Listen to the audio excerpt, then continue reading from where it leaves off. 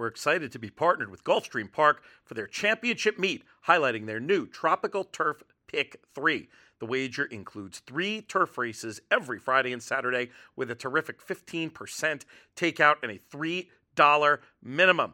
The wager will run even if the races are moved from the turf to the Tapeta, so keep an eye out for that. But hopefully we'll get some good weather, and we're going to have shows for the Tropical Turf Pick 3 all throughout the month of December. Lots of tips and analysis, hopefully beyond that as well.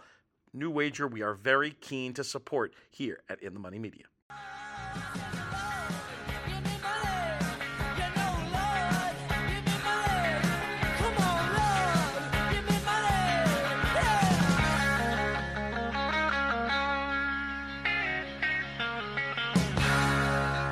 Hello and welcome to the In the Money Players podcast. This is our show for Wednesday, December 6th. I'm your host, Peter Thomas Fornatale, early in the morning out here in the Sonoran Desert in Tucson, a lovely place where I am at the RTIP conference. Boy, it's been a terrific first 2 days. We've got 1 day left. That's the early morning recording of this. Big shout out to our man, Eric DeCoster, does so much behind the scenes. Great to see him win the award at the ceremony yesterday, hosted by another In the Money favorite, Jessica Paquette. And congrats to him. He's really worked hard and is somebody who, you know, I know really, in addition to all the work he does, is just very interactive with the whole class. And, you know, it's what a weird time to have gone through school during the whole COVID thing. And he persevered through it beautifully, and is somebody who it seems like the industry and In the Money in particular are going to be fortunate to keep going forward. Today's show, we are going to look back a little bit at last weekend. We'll talk a little bit about the conference itself. And then later in the show, our correspondent Andrew Brown had the opportunity to catch up with Randy Moss, who delivered a hell of a keynote address here on Tuesday. And to do the show with me, Peter Thomas Fornatale, we now bring in my usual co-host on these programs. I'm going to take a guess. I think he's coming to us from the planet Texas. He's Jonathan Kinchin. No, I'm back in Saratoga. And here's the funny part about this whole Saratoga, Texas thing I got going here. Yesterday we're in Texas before our flight. We go lunch. We go have this cool Greek place in town called Abba. We go to Abba. We sit on the patio and have like a summer like an Aperol vodka lemon drink on the patio where I had to take off my hoodie because the sun was hitting me so hard. And I woke up this morning in Saratoga and it's snowing. If the place is called Abba, shouldn't it be a Swedish restaurant? Well, I mean, you're the linguist here, not me. We did have a nice meeting with our Swedish friends at ATG yesterday. Looking forward to working with them. I somehow every time resist the urge to bring up either to bring up weird cultural references like ABBA or the final seasons of Secession and the whole Swedish subplot there. But we leave that alone. It's been a good conference so far. We miss you, JK. Have you, when you've only been out here the once, did you get to go on the taco tour when you were here? No, I don't know why. We went to some restaurant with Marshall Graham one time, but I did not go on the taco tour. No. Yeah, it sounds good. I've been trying to follow it via the interwebs to kind of hear a little bit more what's going on. But I figured this morning before we got on air, I was just going to bug you and ask you a bunch of questions. But now that I figure we just do it on air, yeah. You know, the one I was the most interested in. Well, first of all, I want to hear what were some of the good highlights from Randy Moss's keynote speech because I heard like a lot about that. And then I also wanted to hear some of your favorite parts about the CAW conversation. Definitely. Well, Randy was great. And he gave this speech. I'm glad you asked this, actually, because I have a lot to say on this, and I don't really have a forum for it. He gave this speech, and he was sort of talking about his life and describing his life story, which he told amazingly well, and does, in fact, feature some fairly amazing coincidences. And he felt like the theme of his professional life was right place, right time. And he told these stories about opportunities that he was able to seize. But I was hoping the students would latch on to what I felt like was the real implicit theme of his remarks, which is that how you prepare and your general attitude in life and like what you're willing to do and how much you're willing to prepare, that's going to put you in position to take advantage of these things. For example, he described becoming a public handicapper in Arkansas at 13 years old. It started off because he agreed to be the typist to the then public handicapper for some like super tiny amount of money, like $20 a week or something, not great even then. And then in time, because he was a good handicapper himself and making speed figures, got confident enough, actually funny enough, to like change around the picks once in a while when he had something really, really strong, and his picks started winning, and he eventually became like the ghost handicapper, and it was like a poorly kept secret that it was really this 13-year-old kid who was making the picks, and this was like his real launch into that public handicapping space. But to me, the message of that story is, boy, first of all, especially when you're trying to break into something, don't say no because maybe the money isn't all you dreamed of. Like, you got to take opportunities to prove yourself. And then his ability to do the hard work to make his own numbers and do the handicapping, and then the self-confidence to go ahead and change around a pick once in a while. I mean, to me, those were the themes. And there was more too. He got into his first opportunity at ESPN. This is the other story that's phenomenal. And it tied into, and this might be our 10-year generation gap. JK, do you know what I'm talking about when I talk about the 98 Preakness and RTAX? No, you probably don't. Do you know this? Mm-hmm. Have you heard the story subsequently? No, I don't think I have. Drunk lunatic named Lee Chang Farrell, who was on the rain onto the yes. And basically tried to reenact the film Blazing Saddles and took a wild swing at RTAX, the 4-5 favorite, during the race. This was Randy. Randy had gotten this opportunity, like sort of as a one-off, it was the impression I got, to be on the feed that day. And of course, when something like that happens, the inquiry was endless. I remember being disappointed with the result of the inquiry. I feel like I can't remember what exactly happened. I think they actually kept the result of the race, and I was thinking, even with what I knew at the time back in '98, that it was a clear no contest. But not the first disagreement I had with stewards, and not the last. But for Randy and his point of view, here he was on air as this brand new guy having to fill whatever, let's just call it 15 minutes.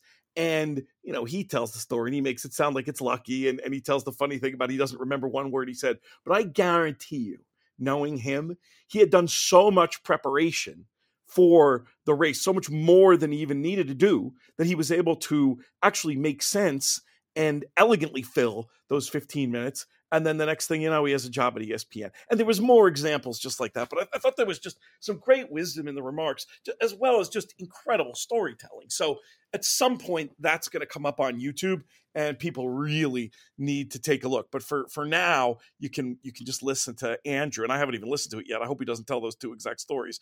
But Andrew will catch up with him a little bit later in the show. And then, the other clear highlight for me was the Legends of the Game Storytellers panel, where Charlie Hayward sat down with Stephen Chris, Jay Privman, and Andy Byer, obviously three of our, Mount Rushmore handicapper Hall of Fame types, and went through. It was really cool because I thought it was going to be more almost like instead of JK +1, it was going to be Charlie Hayward +3, like a lot of stories from back in the day. And there were a handful of terrific stories. But what that panel turned into that was really, really cool was a chance for them to opine about issues facing the game. And those guys, CJK, they have something. Those three guys have something that we don't have. They're all, well, I mean, obviously Byer still works with the figures, but really they're retired, or they're at a point in their career where they're not really beholden. They're not beholden to anybody. I mean, we don't pretend that we're journalists. We love creating content about horse racing. We're sponsored by the industry.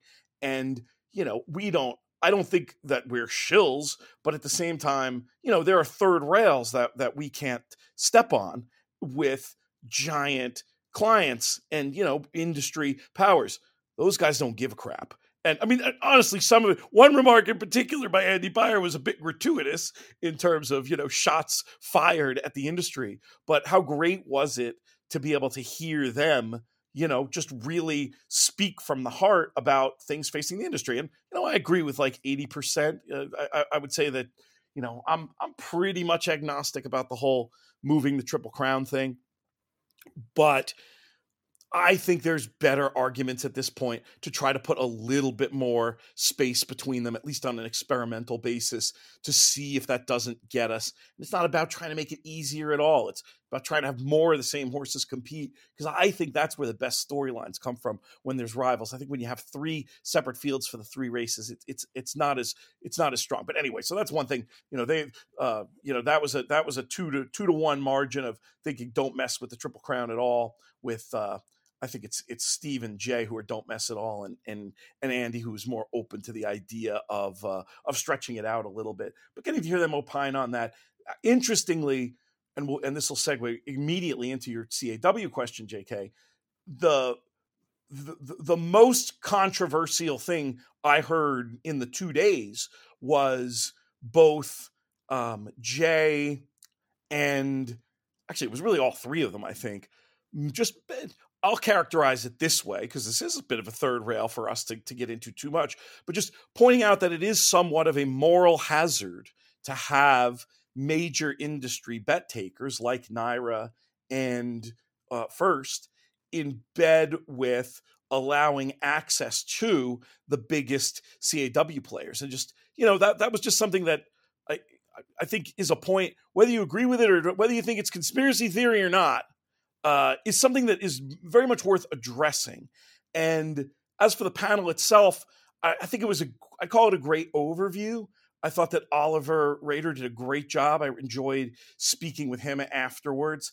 It was hard, though. I think if I had to do that one again and I was on the Arizona side, I feel like, it's not that everyone up there, the 4 people on the panelists they all belonged, but anytime you have 4 panelists in that amount of time, it was hard to get to like the next level. You know what I mean? Because so many other people then needed to speak. So I felt like Oliver was up there in handcuffs a little bit, and it kept it maybe a little bit more towards stuff that is out there and we know about than totally breaking new ground. But it was still a very interesting overview in the category.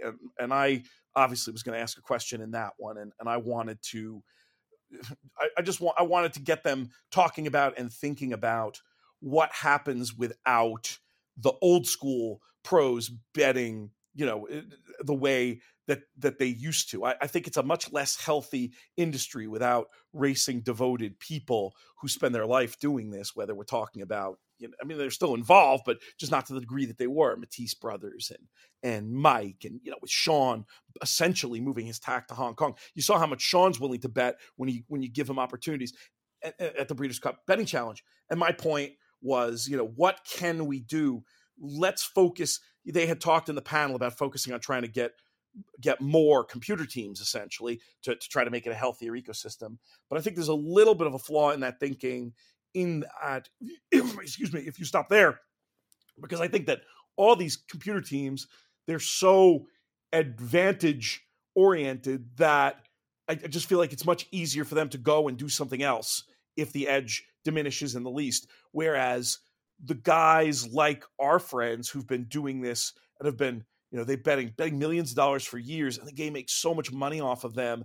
And there's so much more, I just feel like there's so much more reliable than a computer team that could come and go. And I'd like to see more, and maybe it's some of the same tools that computer teams even use, but put in their hands, and the cost of a bet being affected in such a way that they can compete. Because I think it's just a much healthier ecosystem, even if you have to take away a little of the computer guy's edge, to have that very healthy class existing, and then also be able to get ready to on-ramp the next generation of, Matisse brothers and Mike Maloney. Anyway, that was kind of my biggest point that I wanted to make, piggybacking on the panel itself. But all in all, it was some very, very strong stuff. And when these come out on YouTube, I think people should go back and check them out. Yeah, so it's funny you say that. Like, so I have a couple of thoughts. One, I think not being there, not hearing it. I mean, not that I feel like, and I'm not saying it like this, and I'm sure you feel the same way. You probably didn't learn anything groundbreaking when you were Correct. listening to it, because this is something that we've been discussing and talking about and are pretty aware of the interworkings of the CAWs and the ecosystem and how they affect all of that. But I think one of the good things about situations like that, and this is no offense to those who might fall in this category, but it's just the truth. I think having those conversations to educate the people that don't know, that are unfortunately in positions to make decisions in this industry, to better inform them of the obstacles that this creates, I think is important, which I think can always be used and viewed as kind of like as a plus. You said something in there, and look, I think a lot of times, you and I, we are always looking for like analogies to try to explain to people that might not understand some of these interworkings of racing. And it's like, you said a word that reminded me of exactly what this feels like to me. Which you said the word advantage. And when you said advantage, it made me think about, I'm a frequent flyer on American, and their program is called AA Advantage. Yes. Now, I get, like a CAW, I get a lot of advantages because of my status, but I don't get all the advantages.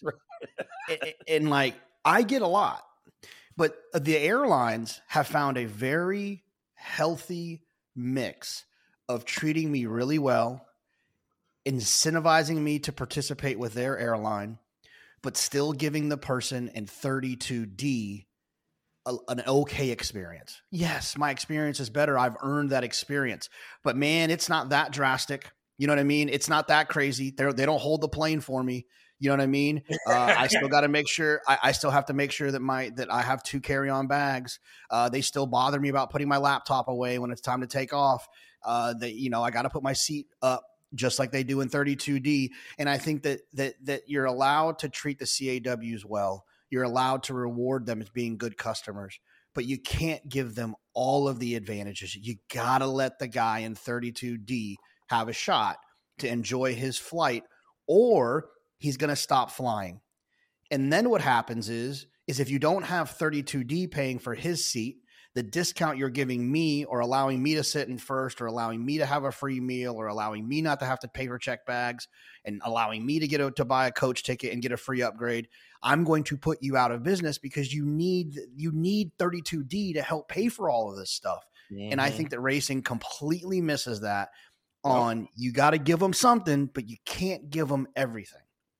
That's great. That's such a good analogy, actually. And I want to give credit. I mean, Pat did an amazing job with all the work that he's done. And he played very nice, but he was the one, I think, who up there the most came from the player point of view. And I think he acquitted himself well in that. And on the other side of things, I thought Scott DeRudy made a very strong, what I'll call sort of the steel man argument against some of the fears that I have about CAW players. And the point was basically somebody's always going to have an advantage. And if it's not, if it's not the computer players, it's going to be, just another generation of great players who fill in to move their spot. But I think, JK, you make sort of the key point about it's all about what those advantages are and how much they persist. I had a great conversation afterwards. And who's giving them as well, Pete? Who's giving the advantage? Did they earn the advantage? Are they being given the advantage by the racetrack?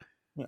And Gatewood was talking about a poker analogy, and actually Scott DeRudy used a poker analogy in the first place. And about this, like if you're not gonna, the best player loses at the poker table. If you're not a very good player and the best player is beating you up and the best player leaves, well, then you're still not going to win when he leaves the table, because somebody else is just going to step up and the money's going to flow that way. But, look at the difference in pricing. When you play poker, those guys, the cost of making a bet, you might lose as that worst player at the table, but your cost of making the bet is the same.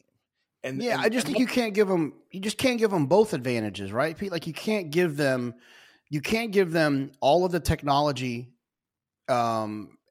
edges that they have and give them a price edge. I have no problem if you feel like they've earned the technology edge and then they're in the same pricing situation that we're in. Perfect. No problem. Or if you give them a huge price discount, but they have to play by the same technology rules that we have to play by, no problem. I can deal with those things. Those things make sense to me. It's when you give them both, man. It's like both is the problem. You know what I mean? You can't hold the plane for them and give them first class. Like, dude, I'm gonna miss my connection. You know what I'm saying? Right. You can't give them both. You got to pick one or the other.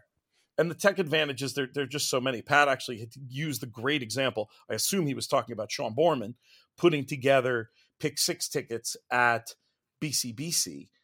It took him an hour and a half, JK, for his $20,000 worth of bets. And these were done, I think, with in partnership. I don't think he was firing that much. Not trying to out him here as some sort of giant gambler. But, that took him 90 minutes. Don Johnson, who was great to hear from and was very engaged in the panel, and I'll give credit to him as well. I don't know the exact answer, but when his team wants to put in $20,000 of pick six bets, it don't take no 90 minutes. I'll tell you that much. No, it's instant. And that's the thing. It's instant. So they get 90 more minutes of information. I've told this story before. It was Friday at Belmont Stakes. I want to say it was maybe it was Justify. I think it was Justify. I feel like I was with you, Pete. I can't remember. I think I know the story. I think it was Justify, and I think I was with you. Yeah, I think somebody strange one came up to us in the middle of it and started talking to us while we were doing this, and I was like, "Read the room, buddy, not now." So I'm trying to file upload, and we're trying to get it in, and we're rushing and we're hurrying, and I hit file upload, and I didn't do usually what I'll do is I'll take how many combinations it is when I file upload. I'll divide it by 60 and I'll divide it by 3 to understand how many minutes it's going to take, because you can have 3 bets per second. So that's the math, obviously, to figure out how long it's going to take to file upload those unique combinations. And it was like we had 5 minutes to post. They weren't dragging at all. And it was like a 7-minute wager. And basically, in the first leg, I used 4 horses, 1, 2, 3, and 11. Those are the 4 horses that I used. Well, basically what happened was none of my 11s made it in there before they broke. So essentially, while I wanted to have 1, 2, 3, and 11, who I liked, the entire race I'm watching, hoping the 11 doesn't win, because if the 11 wins, I don't have any of those combinations because I got shut out because of the 3 bets per second. And the computers don't have to deal with that. They don't have that problem. They don't have that problem at all. And there, also there's other situations in the world where like I've wanted to file upload, and it was a 45-minute situation, and I file uploaded, and then they took a race off the turf. You can't cancel them because depending on what ADW you have to go in and cancel them manually. So it's impossible. It's physically impossible to do it. You can't just hit one button and kill them all. And so, then you're just stuck. The computers don't have that problem.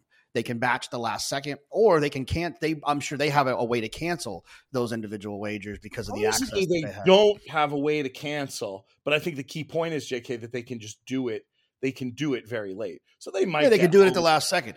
Yeah, they can hit it. They can hit it when they pop the gate. They might get hosed if they've put it in, and then there's a scratch after that point if they can't cancel. But and Don brought that up, and I wanted to make a world's smallest violin joke about maybe the one thing that they can't get around. Yeah, Don has he won't be offended by that if he listens to this. They're important for the ecosystem. We want to have there's no business in the world that doesn't want high volume customers. It'd be silly for racetracks and the industry to completely turn their back on them. But you have to find it's compromise. You have to find a way to manage them so that it's a more controlled environment that doesn't destroy what it is that we're talking about. I saw a headline yesterday that the NCAA, who we know are criminals and crooks, but have decided or have been pushing for institutions to handle this NIL thing a little bit differently, and not having these rogue organizations paying the players, but having the universities themselves, because they're obviously going to be they're typically going to be institutions of a little bit more integrity, and at least they can kind of keep it under control. They can keep it in front of them. They can report it rather than, I don't know, how much does the quarterback at Michigan make? I don't know. It could be $1 million, could be $2 million, could be $8 million. No one really knows. But my point is that by finding a way to do what needs to be done, but to do it with a little bit more organization and foresight for like how it's going to impact the future is it's really that simple. And so hopefully conversations like this will get executives and people thinking. And look, I'm not trying to be a homer and pat ourselves, or, I'm not really an employee, but you know what I mean, but I'll pat ourselves on the back. But like, and I even said it in the symposium, is that, NYRA has taken a lot of steps. Yes. And Joe Longo was on the panel, and he was great talking about these areas. I will say this, I think in terms of the whole market and the effect it has on the retail player, it's more than a head fake, but it's not a slam dunk. It's somewhere in there. More things along that line across the board and from different places, and with even more transparency. The other thing, because, and we've said this before, and no offense to our friends at Canterbury, but like a lot of the experiments that these racetracks try to do, or these stands that they try to make, man, it's really hard when you're one of 20 and you're the one that's doing it. It just doesn't have, it's like in your neighborhood, right? You live in a neighborhood of 20 houses, and you decide that you're going to really take care of your lawn, and you're going to really take care of your lawn, but the other 19 don't do it. It doesn't do anything for the value of your home, really, because the rest of the neighborhood still kind of sucks. So like, it's the same idea. It's like NYRA can do all this cool stuff, but on racing's biggest days of the Breeders' Cup and the Kentucky Derby, and right across the country at Del Mar, and down south at Gulfstream, and at Santa Anita, and at Laurel, if they're not doing the same things, we're not really seeing the full effect of what those changes can do. You know what I mean? It's like, it doesn't really help us. Canterbury, I've heard, I think Craig Mokowski said he had, when I had him on JK+1, that they're going to get rid of run up. Well, I mean, that's great, and that's really cool, but like, it's not going to move the needle on the way that getting rid of run up should move the needle, right? It's just not going to move the needle for the industry. Perhaps the people who want to take these steps, but if you want to see the real and positive changes, the industry has to act more unilaterally. Right. And like, look, we can all make fun of some of the weird things that the NFL does. But I tell you one thing they get right. They're on the same page. They revenue share. The Cowboys and Jerry Jones realize that the Cardinals being good helps his bottom line. We don't do that in racing. You know what I mean? Like, we just don't do it. And that's the thing. It's like, it's got to be all of us. And so hopefully things like this. Also, the Heist presentation impressed me too. Lisa Lazarus was up there, and just, obviously there's been a lot of growing pains for the organization, but they've also done some really cool stuff behind the scenes that I was like, one thing that I thought was a positive move was that it seems like they're working directly with a lot more trainers on grounds as sort of like, I don't know if I want to say representatives or ambassadors, or just people to help like get the messaging down to the horseman level, because like, you can send out all the emails and newsletters that you want. And I mean, you and I both know a lot of horsemen, JK. And Lisa even made the joke that the reason that flip phone providers still exist is there's a lot of horse trainers that still use them. You need people, you need boots on the ground to try to get messaging across. And, I mentioned Heist also, it's a good segue, I think, from what you're talking about with the idea of, trying to foment some sense of togetherness between all the different jurisdictions. Anyway, this is a great conference. And if you're at all connected to the industry, my closing thought on it would be that it's definitely worth coming out here. But the taco tour is still the best. Hey, look, as a Texan, you're never going to convince me that tacos aren't the way to make it happen. Quick news flash, JK. Did you see this? It's kind of one of these annoying news stories that's like, later today, this is going to happen. So it's not like, it's still not 100%. And we've known it was going to happen for a while, but it does sound like today will be the day where officially Kathy Hochul, governor of New York, vis-a-vis the New York Racing Commission, will be saying there will be a Belmont Stakes Racing Festival up in Saratoga. I'm hoping this means I'd love to see 3 days, 3 days, 4 days. If you're going to move all that stuff, you might as well, you might as well do it. And I'd love to see them mess with the calendar in a way where I think there's almost going to have to be logistically little break before, little break after that should strengthen those days. And we know how people want to win in Saratoga. We could have America's answer to Royal Ascot, JK. Look, I've heard 4 days. That'd be awesome. I've heard that's, and it's not like an in stone thing, like where I heard it. Yeah. I heard it from someone who, if they say 4 days, then the conversation definitely started at 4 days. Right. I don't know where it ended. I've heard 4 days, and look, I think it's going to be pretty damn exciting. I think people like to do fun, different things. I mean, the weather usually is pretty cool right around then. It doesn't get too hot yet, so you still have the kind of a springy vibe. I think that it'll have more of a, and don't get me wrong, it's what makes it what it is, and I love it, and I'm not complaining about it. But I will say that sometimes at Saratoga, it can feel a little amateur hour-ish, where it's like there's a bunch of people who are just like, I heard when you're in this region in the summer, you're supposed to go do this thing. And that's fine, and I love it, and I want them to come. But I think that it reminds me of that Breeders' Cup in 2020, where they had those really lax rules about having to be a horseman to come to the Breeders' Cup at Keeneland. But like basically they kind of let whoever, if you could figure it out, get in. And like that was a fun experience where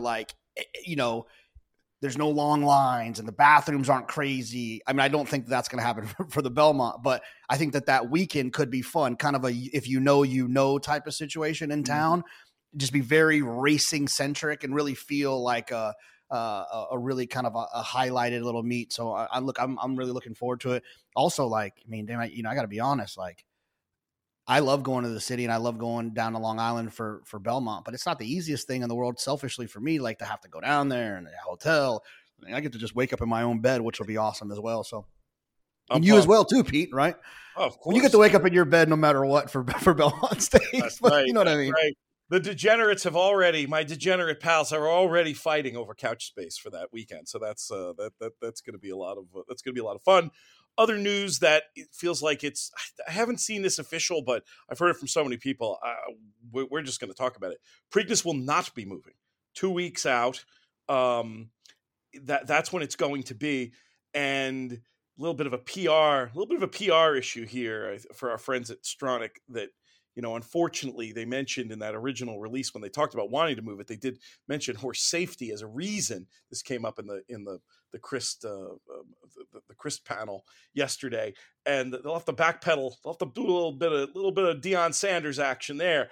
But look, I mean, I think we all know the real reason that they wanted to experiment with moving this thing. It's less about horse safety, and it's more about just having more horses from the Derby come back in the Preakness and then hopefully go on to the Belmont. But selfishly, I'm not too worried about it. I think it's, Memorial Day weekend was going to be a little bit of an awkward time to try to move this historic event, and it was going to keep me from going to the Swedish equivalent of the Kentucky Derby, the Elite Loppet. So now I think I'm going to Sweden for Memorial Day weekend. But if you were wondering, it sure seems like the dates wise, we know, Belmont June 8th, that it will be almost certainly 1.25 miles just because of the configuration up there.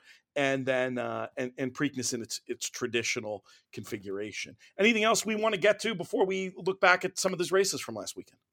Yeah, look, I just want to say that I think sometimes at the industry we find ourselves in, and the kind of the fractured cooperation and communication that I think sometimes happens, I think it kind of accidentally leads you into paths like that. And I don't necessarily knock or blame them for that, because I feel like they felt like they were pushed into a corner where they had to do something. Who's the they you're referring to? Stronach, right? Or First. Because the truth of the matter is that the participation in the Preakness, I think that the 2 weeks does affect the participation. But I also think that, and I think so so I think when trying to express why they want to move it, making it all about the finances about it, you kind of try to mix in some other reasonings for it. We've all been there, right, your wife wants you to go do something, and there's one big reason why, but you mix in a couple other ones so that it doesn't seem like it's just that one big one. You're trying to act like you're thinking about it more, on a full scope situation, because the real reason is it's the finances of it, and that's fine. This is a business. If the Preakness was a $5 million purse 2 weeks after the Derby, then all those horses would run back. Yeah.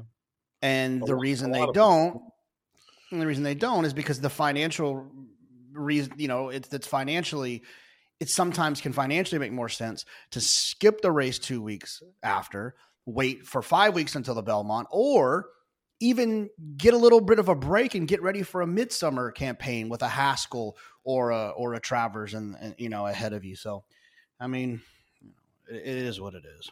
I love the Preakness. I do think there's some other things that are going to have to be looked at in terms of trying to get some more robust participation. Steve Christ mentioned the idea of just increasing the purses overall. I do worry, though, that, and yeah, I mean, you would get more horses with better purses. There's no doubt about it. But it's always just such an awkward spot in the calendar with, you got to give modern horsemen like every reason to come and run back in 2 weeks. And I could see them increasing purses and kind of getting the same field. If they increase it $250,000, it's not going to move the needle. So when I had Mike Rapoli on JK+1, he made this one comment that I thought about. If he made a joke about doing a $25 million 3-year-old race on the first Saturday in May at Tampa. What if there was a $25 million 3-year-old race at Tampa on the first Saturday in May, going a mile and an eighth? Ooh, how about that? Mile and an eighth. How many horses would be in the gate for the Kentucky Derby, and how many horses would be in that gate? Yeah. I mean, you'd have some real division. There are some for whom the Kentucky Derby, and especially stallion value wise, an ungraded 25 million versus it because of breeding, it might not take away as many as you would think, right?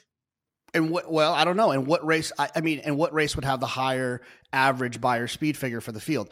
Like, to me, the other race with a $25 million purse would be more. People love the Derby. They love the experience of the Derby, and they would have a full field in the Derby because, some 84 buyer horse would be running in it. That's a little high. Some 72 buyer horse would be running in it.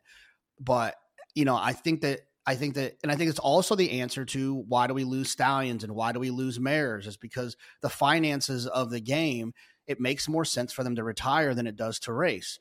And if we had a healthier purse structure, then I think we would be able to keep horses around, and I think that we would have fuller fields. But I think horses wouldn't take 6 weeks in between races because those races are so important that you want everything to be perfect because you only have that one opportunity to win $100,000. But if you had 7 opportunities to win $300,000, I think people would race more. They would take more chances because there's a lot more opportunity. And all of that comes back to handle health. And if our handle health is high and strong, then those purses can be higher, which then in turn helps all of these other situations that we deal with. I don't think it's a chicken and egg thing. I think that we have to find a way to raise our handle so that we can answer some of these other questions that happen. I want to see an obnoxious purse race like that for older horses. Give the economic incentives to not retire. And they try to do it to Pegasus. It just didn't. And then Saudi came in and swooped them. And then, it just makes it trickier now, There's lots of good. First of all, you should check out all these JK+1s that have been referenced, and we'll talk about the new one, which I am super duper excited about as well. But yeah, there's a lot, we could do this kind of stuff. We could talk for hours about this stuff, and we will throughout the course of the year, but I'm not missing Eric DeCoster's capstone presentation, which happens in 18 minutes, Jonathan. So we should pivot after we finish plugging the new JK+1, not recorded yet, but any minute now, with the great Brittany Urton. Are you excited to get a chance to talk with her and get a little bit more of a scoop on her move and transition to a slightly different career here? Well, let's see. I try to do my best. I told her I'm not going to Barbara Walters her. And basically what I said was if you want to talk about what your next move is, feel free. I'm not going to ask you the question. I'm hoping that we'll see if she decides she wants to share kind of, more about that. The one story I'm excited to get her to try to tell just from her perspective, we haven't talked about it randomly enough. Trivia question no one would ever know is, Jonathan and Brittany once upon a time with Duke Matisse, Tom Lute, Robert Chow, and Mark Kinchin went to where? And the answer is a Super Bowl. We went to the Super Bowl one time together. So but it's really hilarious because my brother got so wasted. He had spilled like nacho cheese on himself. And I just want to see, I want to get Brittany's recap of that moment about 10 years ago. Well, it wasn't that long ago, maybe 8 years ago. Wouldn't have guessed that he was the world famous DJ in the crew. Is that what you're telling me? Yeah. He had nacho cheese all over some designer sweatshirt. And then Duke Matisse is sitting in the stands with his past performances, handicapping and betting on his phone during the middle of the second quarter of the Super Bowl. So it was a wild trip. But yeah, so that'll be fun to catch up with Brittany. And then so we'll do that today. And then also, Pete, just as a reminder too, while I'm sitting here talking about things and plugging things, last week was episode 1 of Side Bet. Yes. Lafitte Pinkai, myself, Joe Vanina, my wife, and Terrence Thege, one of the producers, the main producer for the Naira Fox shows, and we're just carrying on, talking a little sports stuff, and basically G makes fun of me the whole time. It's really all it is. Pretty but great. We had fun. So we'll have those released every week. Yeah, we gave a few. We're gonna have a segment, I think, Pete. You'll like. We're gonna call it. I don't know the name, but it's gonna essentially be like, was I wrong or was I unlucky? I like that. Yeah, you probably come up with something cleverer for that, but it's a great idea. Yeah. Like, was I wrong or was I unlucky about an opinion or a thought or an idea? So about result versus decision. There's got to be something. There's got to be something in there. Let me noodle on it. Okay, all right, I love it. We need a few minutes to talk about these races. We got to start with the Cigar Mile, JK, where Hoist the Gold, who I just wasn't seeing as a horse that was going to thrive going the mile. He thrived going the mile, blew that field away under Johnny Velasquez, and comes back with a 109 Beyer speed figure. This was a good race, but Hoist the Gold kind of turned it into a one-horse race. Yes, track might have been a little bit tilted in his favor, but still, any way you slice it, this was very impressive. No, he was absolutely impressive. He's a horse that a majority of his dirty work has been done around one turn. So you think maybe he'll probably be limited to those situations. Who knows? Look, I'm a believer if you can win a 1-turn mile, a grade 1 level 1-turn mile. I know it's not the grade 1 anymore, like the Met Mile, that the conversation for you to be able to kind of stretch out is always there. We'll see what happens with Hoist the Gold. It sounds like they're going to point Saudi. I heard they were going to try that, but I don't know if that's actually true or not. But because it's a 1-turn mile and an eighth, which I don't understand the science behind that. But if 1 turn is a key to his success, that you will you stay around 1 turn there, even though you do stretch out in distance. Certainly didn't look like one who would be. I'm not going to say he definitely is going to want to go the extra ground, but you wouldn't rule it out after what we saw on Saturday. No, and here's the thing: 2 things about Hoist the Gold. One, if you're running 109 Beyers, you're in that kind of elite status where it's going to take some real beating in the races that you show up in. The other thing I'll say is when horses run fast pace figures, fast final times, forwardly placed, it gives me so much more confidence that they'll stretch out, because it's not as if they are, having these runs where they're having, they're running and they're winning with not a lot in the tank. These horses that run like this, they're depleting their tank. And to me, if you can find a way to kind of disperse that energy efficiently going longer, they obviously have huge tanks to be able to do what they're doing in races that are a mile. So I'm not convinced that they can't get races like a mile and an eighth if they can find more equitable ways to run those races in terms of energy distribution. Let's talk about the Demoiselle. Life Talk as the even money favorite. Obliged, looked pretty good in the process. Once again, speed was good on the day. Inside was good on the day. So, maybe not as much between Life Talk and the rest of them as the bare form suggests, as the Brits might say, but does come back with an 84 figure, and Daughter of Gunrunner looks like a horse with a chance to continue to step forward and be a big player in the big races next year. What did you think of this one? Yeah, I mean, it was cool. I mean, we just don't have fast fillies anymore, it feels like. You know what I mean? Like, these the days of having really fast numbered horses run early in their career, they just don't really exist anymore. I mean, they're just not that fast. That's the biggest thing for me. Yes, doing all the things, accomplishing all the things, did it the right way, pointing in the right direction, all of that stuff. But, not an overly quick horse. I'm not cutting in line or getting on an airplane to get overseas to bet her in a Kentucky Oaks future, but definitely has a promising future.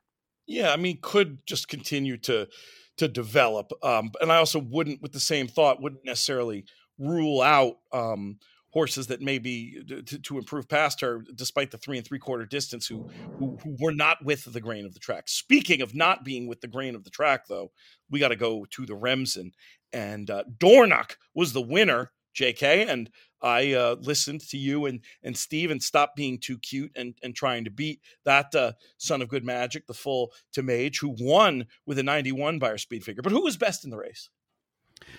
Well, yeah, I mean, look, the middle move you have to take into consideration. I'm going blank on what's the horse's name? The middle move. Yeah.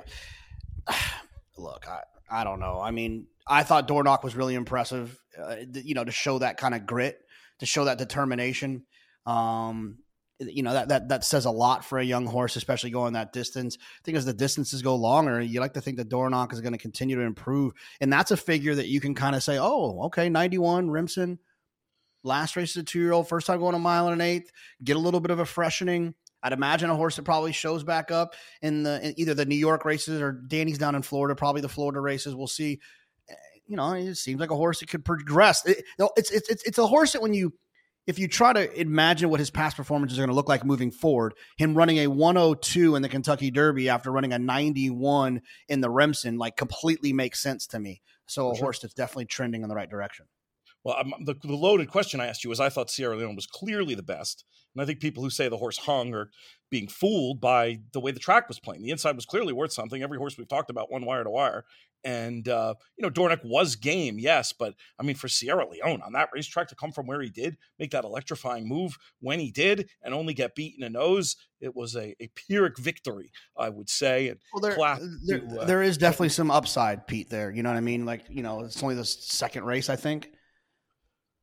Second race. And so this was one that I was sort of expecting you to pick on the show and was kind of surprised when you didn't, because he sounded like one where there was some positive hype about.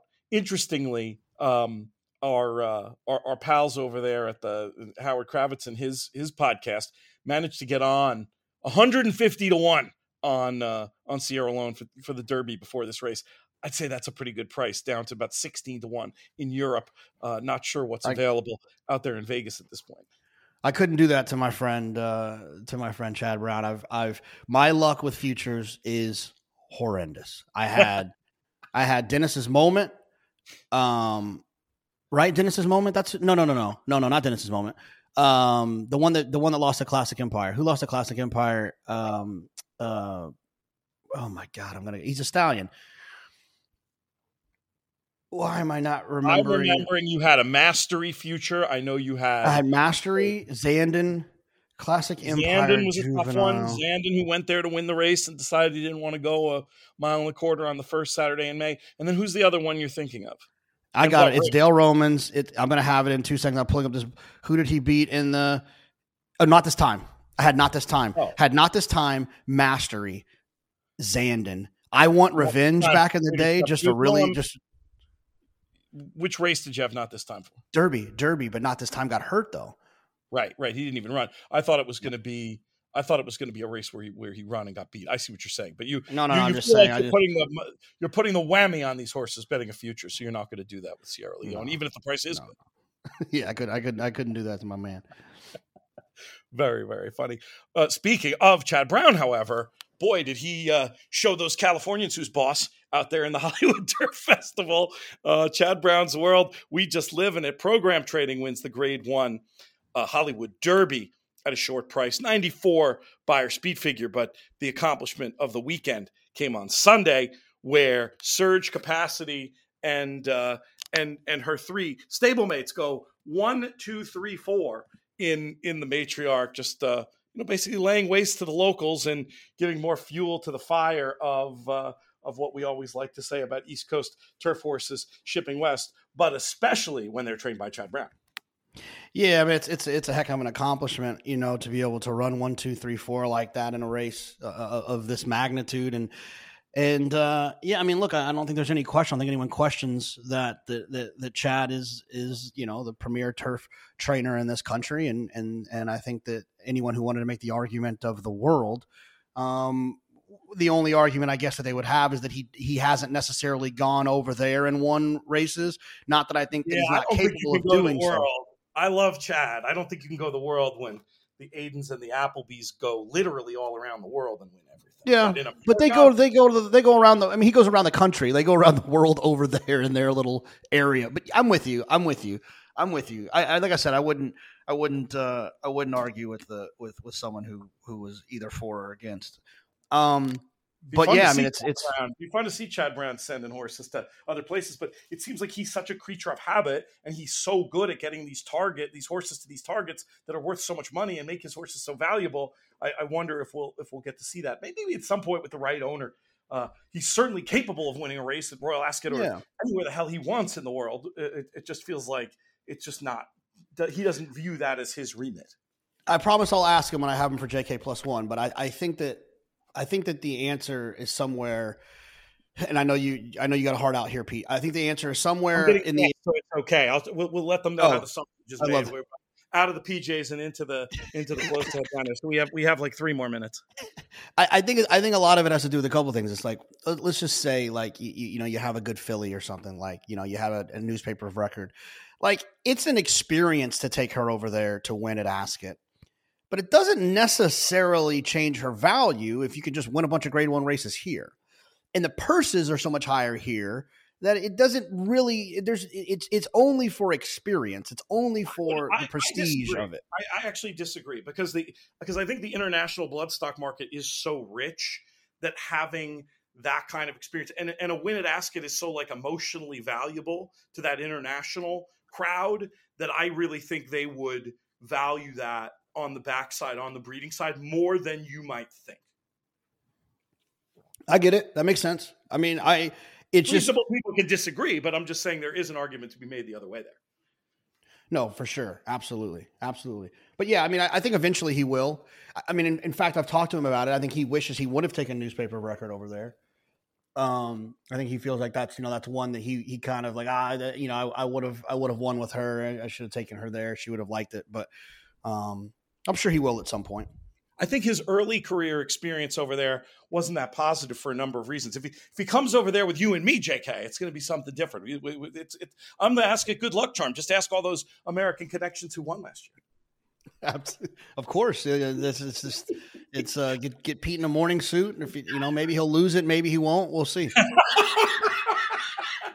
That's a good note to end on, I think, my friend. Great stuff from you as ever. Look forward to catching up more. We're going to go back.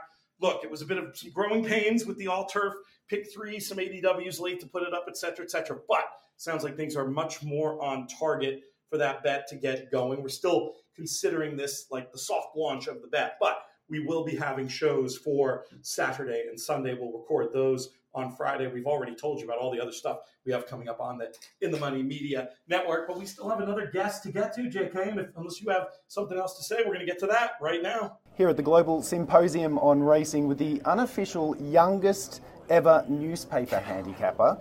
You also know him as NBC Sports' Randy Moss. Randy, I turned to Peter Fornatale after your keynote up there and I said that was the best keynote that I've ever heard. It was absolutely fantastic. I think the crowd were listening to every single word that you said. But you conceded that even a man with your broadcasting experience and everything that you've done gets, a little nervous? Oh yeah, totally. As I said up there, I could be at the Super Bowl and can talk knowing there's 1 million people watching. But you can't see them. You just see the camera, right? And so there's just a little bit of comfort in that. But when you're standing up, even in front of a crowd of a couple hundred, even people that you know, not everybody's like this, but I am. I got up there, totally.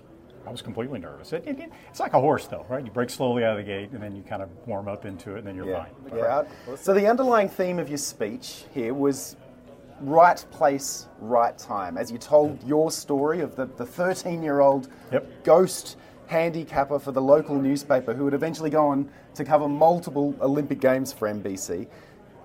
Let me put this to you. Could an alternative theme be you make your own luck? Yeah, there's the old saying, the harder you work, the luckier you get, right? But with me, I think it's a little extreme, the luck aspect of it, because I've had, yes, I work hard. And, I think I'm pretty good at what I do, and I try to prepare and all that, but you've got to have the opportunities to be able to do that. And with me, the opportunities that presented themselves at just the perfect time in my life, it just almost, you couldn't duplicate it. Mm-hmm. I told my kids are like, how did you get to where you are, Dad? You can't even pay any attention to that. You might as well play a lottery ticket, because it was that kind of weird. From the 13-year-old handicapper to all the way down to the very end, where I got my first full-time TV job because a guy ran out on the racetrack in the middle of a race at Pimlico on Preakness Day and tried to swing at one of the horses, and I happened to be the guy filling in the analyst chair. And then 2 days later, they offered me a full-time job. That never would have happened if that incident hadn't occurred. Just things like that. But I'd have to also put it to you that you were prepared as you possibly could be that day, right? And it was that preparation that went into it. Yes, it might have been a stroke of luck that you ran into the ESPN executive producer a couple of days before and then got that opportunity. But then, and we're talking, of course, the undercard on Preakness Day when it was RTAX, wasn't it? 1999 Maryland Breeders' Cup Handicap. I'll never forget it. Tell a little bit about the story. Yeah. All right, so it's my very first day at ESPN, and I was filling in for a guy that couldn't make it because he had a previous engagement. I was sort of a last-minute substitute, and I was just trial by fire, just getting my feet wet and trying not to screw up too badly. And one of the undercard races was that 6-furlong sprint, the Maryland Breeders' Cup, and halfway down the stretch, you look up, there's a guy standing on the racetrack. He had scaled the fence in the infield, gone under the rail, and he's standing facing the horses as they're bearing down on him, right, menacingly, and the jockeys and the horses at the last second had to try to avoid him. And he took a big swing at one of the horses, which was the favorite RTAX. I don't think he knew it was RTAX, but just happened to be. Missed the horse, goes to the ground, security comes out, wrestles him. But, I'm the guy.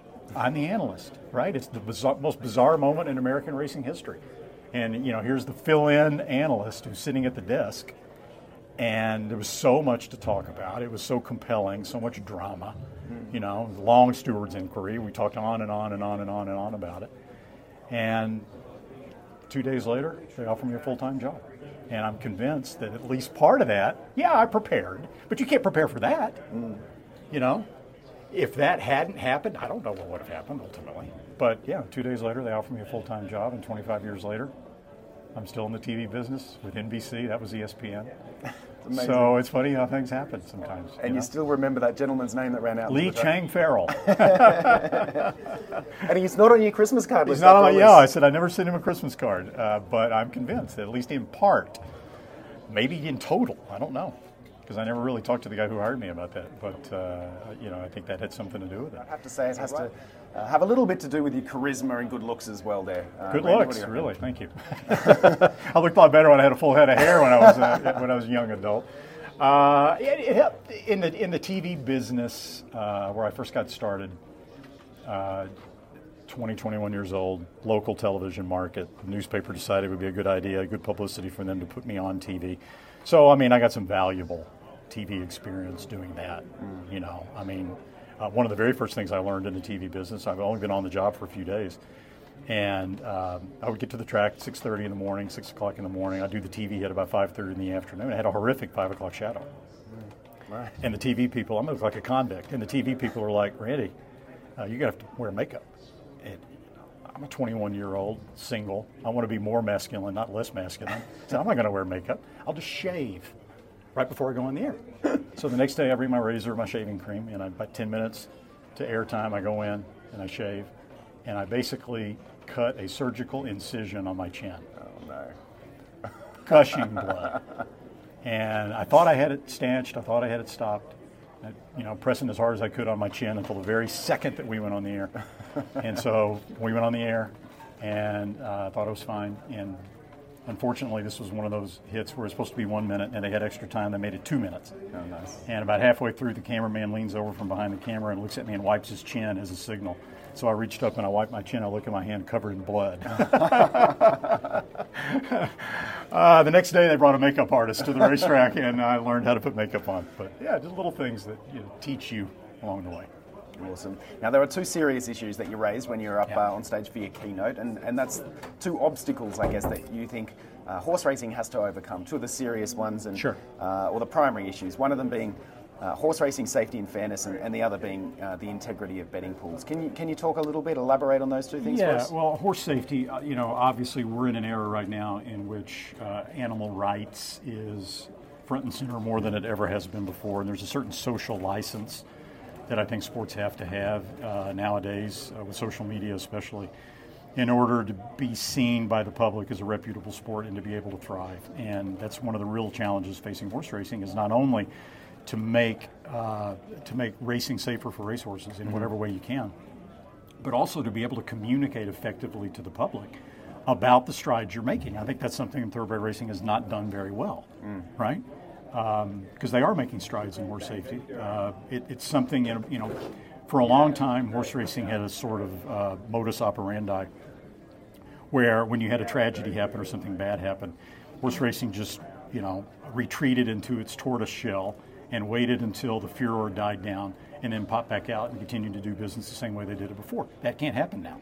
That cannot happen. And I think the sport finally understands that, and a lot of strides have been taken.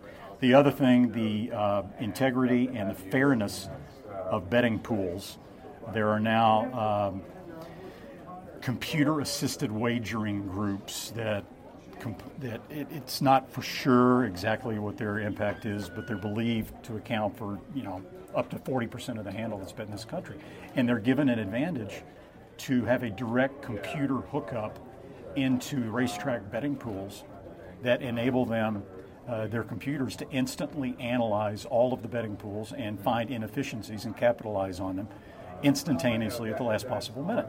That is an advantage that other regular run-of-the-mill bettors don't have. And it's pari-mutuel wagering is me against you. And when something like that is fundamentally unfair like that, and one side is winning a lot of money because they have that access granted by the racetracks themselves, and the other bettors don't, that's something that's going to have to be addressed. It's complicated because they comprise so much money, so much of the betting handle. But there's got to be a way to keep the CAW players happy, but also to protect the fairness of the betting pools for the regular horse player. Yeah, I think like a lot of things in this sport and in life, really, it's just everybody wants a level playing field. Right. Yeah. That's exactly what it is. It's all about a level playing field, and a couple of the panelists at a subsequent talk raised a great point that now a lot of these big computer-assisted wagering cartels, partnerships, are part-owned by racetracks. Mm-hmm. Gulfstream Park, First Racing, NYRA. That's fundamentally wrong for a racetrack to own, to have an ownership stake in an organization that is working to the disadvantage of its regular run-of-the-mill betting customers that the sport really needs. I mean, we've discussed the obstacles, but how optimistic are you about the future of the sport in the United States? I'd like to say I'm tremendously optimistic. Horse racing, unfortunately, has a long history of internal warfare, one side against the other, and not coming together, pulling together, right? Mm-hmm. Churchill Downs has got its fiefdom. It's a publicly traded corporation. It's really only concerned about its stock prices. NYRA is concerned about New York. First Racing is concerned about its properties. A lot of times they're at war, and that push and pull among the various industry factions is not good for the sport. You don't have like the NFL where you have a commissioner and team owners that are all working toward the same goal. Somehow, some way, people have got to come together in the sport. If that happens, I'm optimistic, because horse racing is a great sport. You look around the world, it's thriving in some places. And it can happen in the United States, but it's got its issues, and the sport's going to have to come together to resolve them. Well, as you said up on stage, if they can make baseball interesting, hopefully we can be optimistic about the future of horse racing. Before I let you go, Randy, In terms of your horse playing career over the years, is there one story that sticks out over the decades? Your favourite horse racing story, horse player story? Yeah. I'll try to be quick with it. I told the story up there of hitting a $500,000, almost $500,000 pick six at Louisiana Downs that almost got me fired. Fortunately, it didn't. But the way we hit that pick six, there was actually a column written about it in the newspaper. We had already played our pick six ticket, right? And it was a pretty substantial ticket. It was like a $15,000 ticket, huge carryover pool. And so during the day in the press box, a phone call comes in to a friend of mine from a bookie in New Orleans. There was a trainer who was known for larceny, who was known for setting up bets, who was crushing the bookmakers in New Orleans on one of his horses that was running in our pick six that we did not have on our ticket. So we were panicked. Fortunately, in one of the races in the pick six, in that particular race, there was a scratch. So we were going to get, by rule, the post-time favorite in that race, and we were on our hands and knees, begging that horse would be the favorite. So when they opened up the betting for the race, he was the favorite because the bookies were laying off all their money, right, trying to suppress the odds and all that. But as the minutes progressed and the odds ticked up and up and up and up, and with about maybe 5 minutes to post or so, he was no longer the favorite. And my pick six buddy said, "What are we going to do?" And I said, "I got an idea." So I hit the steps. I ran downstairs. There was a guy downstairs who was a good friend of mine he's a tip sheet guy. Essentially, he was a tout. And he had very well-heeled, rich clients that were in the restaurant that he would advise on horses, and they would cut him in for a share. And he always told me, "If you get any hot tips on something, please let me know." I sprinted down the steps. I found Ralph. And I said, "Ralph, I got something for you. Bookie, New Orleans, horse, this race." "Thank you." He sprinted into the restaurant to his rich customers. I ran up the steps. So my pick six partner said, "Well, what'd you do?" And I said, "I told him." And I said, "All we can do is watch." The last two flashes, the horse crept back down in odds. The final flash, he became the favorite. We got him on our ticket. The horse won. Oh my gosh. And we hit a pick six for a little under $500,000. That is an unbelievable story, and how smart of you to think of that too. Right place, right time again. There you go. Story of my life. Story of my life, Andrew. Randy, thank you so much for your time. I really appreciate it, and thank you for that keynote before. As I said, it was just absolutely fantastic, and I'm sure that you really impressed a lot of the students that are here too, looking to get into the game, and hopefully a few of them are listening to this as well. But yeah, thank you, Randy. Thank you so much. It's so nice to say. Thank you. That's going to do it for this edition of the show. Would like to thank JK, Andrew Brown, Randy Moss, all the folks out here at the Symposium for making this a really fun few days. Let's also thank our founding partners, 10th Strike Racing and the Thoroughbred Retirement Foundation. Most of all, though, I want to thank all of you, our listeners, for making these shows so much fun to do. This show's been a production of In the Money Media. I'm Peter Thomas Fornatale. May you win all your photos.